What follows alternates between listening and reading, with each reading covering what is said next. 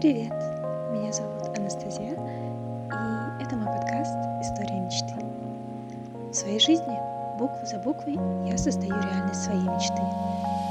И я готова помочь тебе создать свою.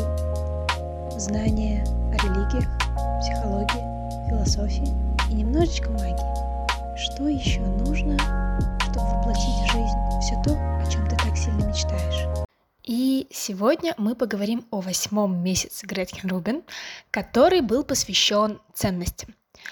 Да, тому самому высшему, духовному, глубокому, трансцендентальному. Именно ему. И сюда вошли такие пункты. Прочитать воспоминания о катастрофах, завести книгу благодарностей и подражать духовному учителю. Если вам кажется, что очень мало, то поверьте, нет. Давайте скорее обсудим.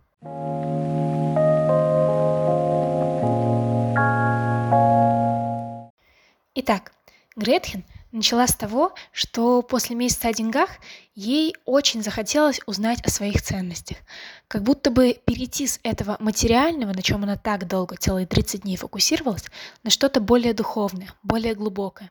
И да, Гретхен была уверена, что определенное состояние духа – необходимый элемент счастья.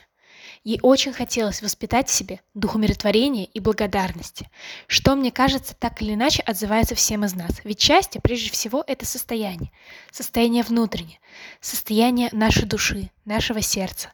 А это ли не связано с ценностями, смыслами, с чем-то таким глубоким, с чем мы как будто бы не всегда помним, что нужно связываться.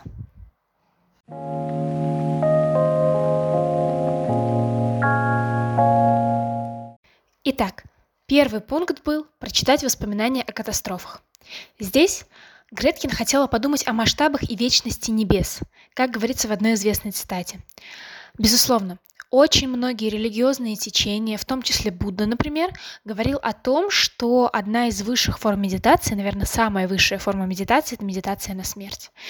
Именно потому, что когда ты осознаешь то, сколько на самом деле тебе отложено, и на самом деле ты не знаешь сколько, но ты осознаешь факт того, что это конечная цифра, ты начинаешь ярче и сильнее ценить каждый миг.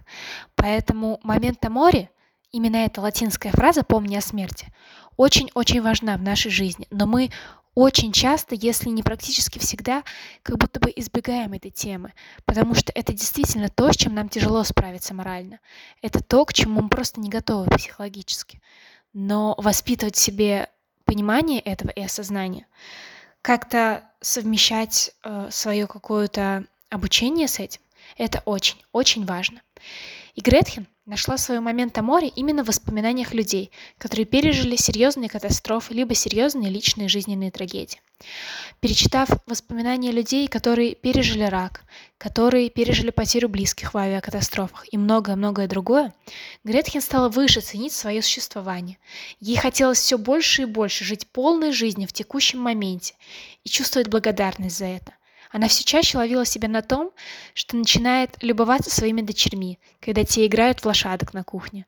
Все чаще она начала ловить себя на том, что чувствует глубокую благодарность своему мужу просто за то, что он рядом с ней. И ей больше не хочется его ни в чем обвинять, не хочется кричать, критиковать. Ей просто хочется наслаждаться тем, что есть. И здесь Гретхен рассказывает о том, что она решила завести дневник однострочных записей. Конечно, она упоминает, что 45 минут дневника утренних страниц – это для нее too much. Это просто ей не по силам. И, наверное, для многих из нас действительно это не по силам. Но однострочная запись – это то, что, как мне кажется, каждый может себе позволить. Она просто каждый день записывала одну строчку о том, чему она благодарна этому дню, либо то, что ее воодушевило, то, что она хочет запомнить.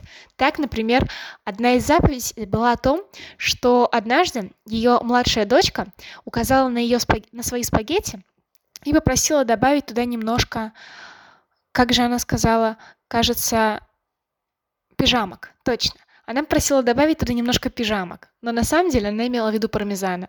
И это же очень-очень мило. И эта запись сохранилась в дневнике у Гретхен. Если бы нет, скорее всего, она бы скоро ее забыла. Здесь Гретхен говорит о том, что именно этот момент – это и есть наша жизнь. Его очень важно ценить.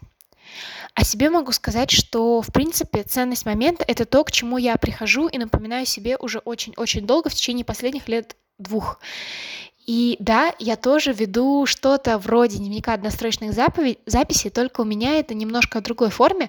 У меня есть приложение с заметками отдельное, которое я использую чисто для этого. И там каждый день, когда происходит что-то классное, какое-то классное событие, либо я просто вижу что-то милое, либо у меня какая-то очень-очень глубокая классная мысль, которую хочу запомнить, я записываю ее туда. И получается, на каждый день у меня есть своя заметка с вот такими вот маленькими радостями, озарениями, воспоминаниями. И это очень-очень классно потом перечитывать. Мне кажется, что это очень классная идея, которую многие могут взять себе на вооружение. Ну и, конечно, дневник как полноценная практика, достаточно долгая, как правило, да, которая идет, там, не знаю, 30 минут, час, у кого как, в конце дня, в начале, как утренние страницы, в конце как воспоминания и пережитые эмоции. Это тоже очень-очень классно. Это тоже то, что я практикую каждый день, но опять-таки, да, это, конечно, не для всех. Но попробовать, мне кажется, точно стоит.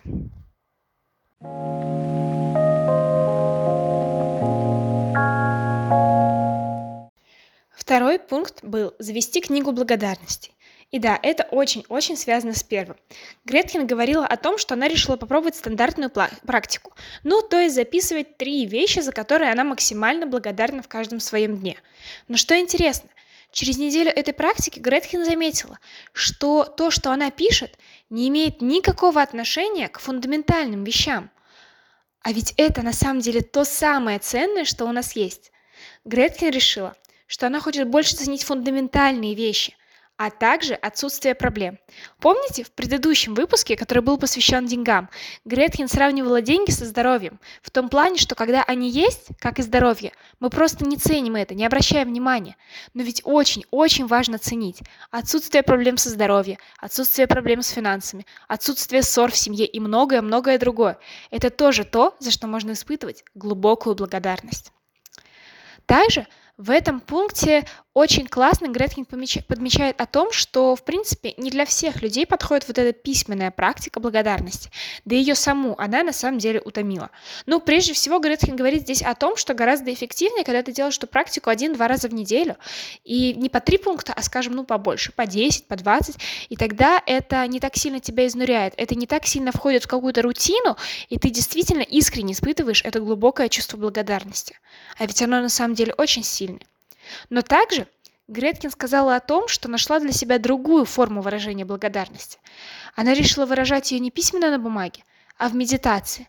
Вечером, когда она медитирует, либо у нее появилась медитация, пока у нее загружается компьютер. Медитация на благодарность, пока она вводит пароль, и компьютер подгружает все данные.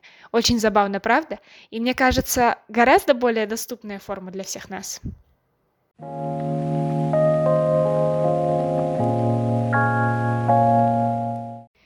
И третий пункт Гретхен – подражать духовному учителю. Здесь Гретхен говорит о том, что ей хотелось приближаться к счастью маленькими шагами, продолжая жить своей обычной жизнью. Она верила, что добродетель, как и счастье, могут проявляться в совершенно обычных вещах, в ежедневных маленьких действиях. И здесь она столкнулась с историей Терезы, юной монахини из Франции, которая написала книгу «История одной души». Могу сказать честно, что я еще не прочитала, но точно записала в свой список, потому что история ее очень вдохновляет. История Терезы о том, что обычная жизнь полна возможностей проявить добродетель в маленьких, ежедневных вещах. Тереза говорит о том, что она старалась выглядеть счастливой, а особенно таковой быть. Ведь на самом деле это очень-очень непросто. Демонстрировать счастье не только для себя, но и для других. Демонстрировать счастье – это тяжелая работа, но это то, что помогает тебе сделать счастливее других. Но вспомните, как вы радуетесь, когда ваши родители, ваши братья, сестры, ваши домашние животные счастливы, когда они улыбаются. Ведь это тоже приносит для вас огромное чувство счастья. Именно об этом и говорит Гретхен. Выглядеть счастливой и особенно таковой быть. Демонстрировать счастье не только для себя, но и для других. На самом деле не эгоистично быть счастливым. Гораздо более эгоистично быть несчастливым, потому что твое несчастье заражает этим несчастьем других. Для счастья нужно быть энергичным и дисциплинированным человеком. Да, это действительно так. И это очень интересный взгляд. Это очень пересекается со второй истиной. Чтобы быть счастливой, нужно делать счастливыми других. Но и чтобы делать счастливыми других, нужно и самой быть счастливой. А это очень важно. И такие духовные примеры, мне кажется, тоже играют огромное значение. Я могу сказать о том, что меня вдохновляют такие духовные учителя, как Будда, Далай-лама, Кристоф Андре. Это уже психотерапевт, конечно, и современный, но тем не менее. Эдит Эггер. Книга «Выбор», про которую я тоже записывала вам выпуск, это, конечно, очень глубоко и очень вдохновляюще. И да, мне кажется, что на самом деле духовных учителей даже не обязательно искать среди каких-то великих и известных личностей. Духовными учителями могут быть дети, наши родители, просто наши фактические учителя, наши коллеги по работе, наши партнеры, кто угодно, кто вдохновляет тебя быть счастливой, кто заражает своим счастьем. Мне кажется, вот это самое умение демонстрировать счастье, это действительно одно из высших показателей духовности человека. Это очень, очень важно.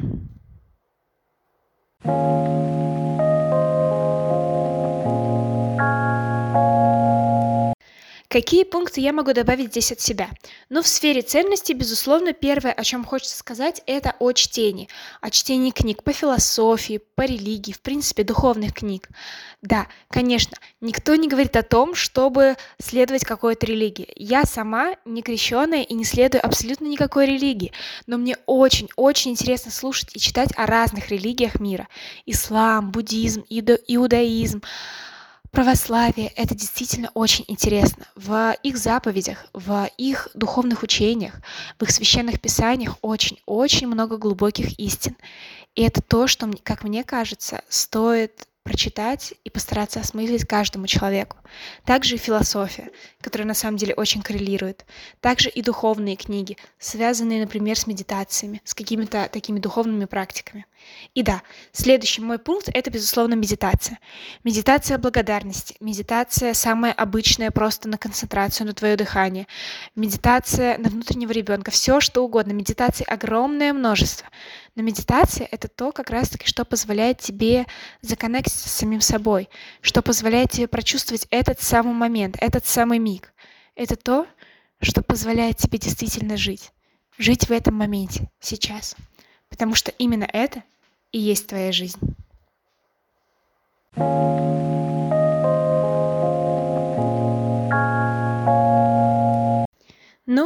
И в конце этой главы Гретхен приходит к выводу, что счастья не будет, пока ты не поверишь, что оно у тебя есть. Да, счастье — это внутреннее состояние и внутренний выбор. Об этом я говорю вам, наверное, в каждом своем выпуске. И очень важно выбирать счастье для себя и делать все, чтобы его в себе поддерживать. Если ты думаешь, что ты счастлив, так и есть. Все очень просто, но одновременно и непросто.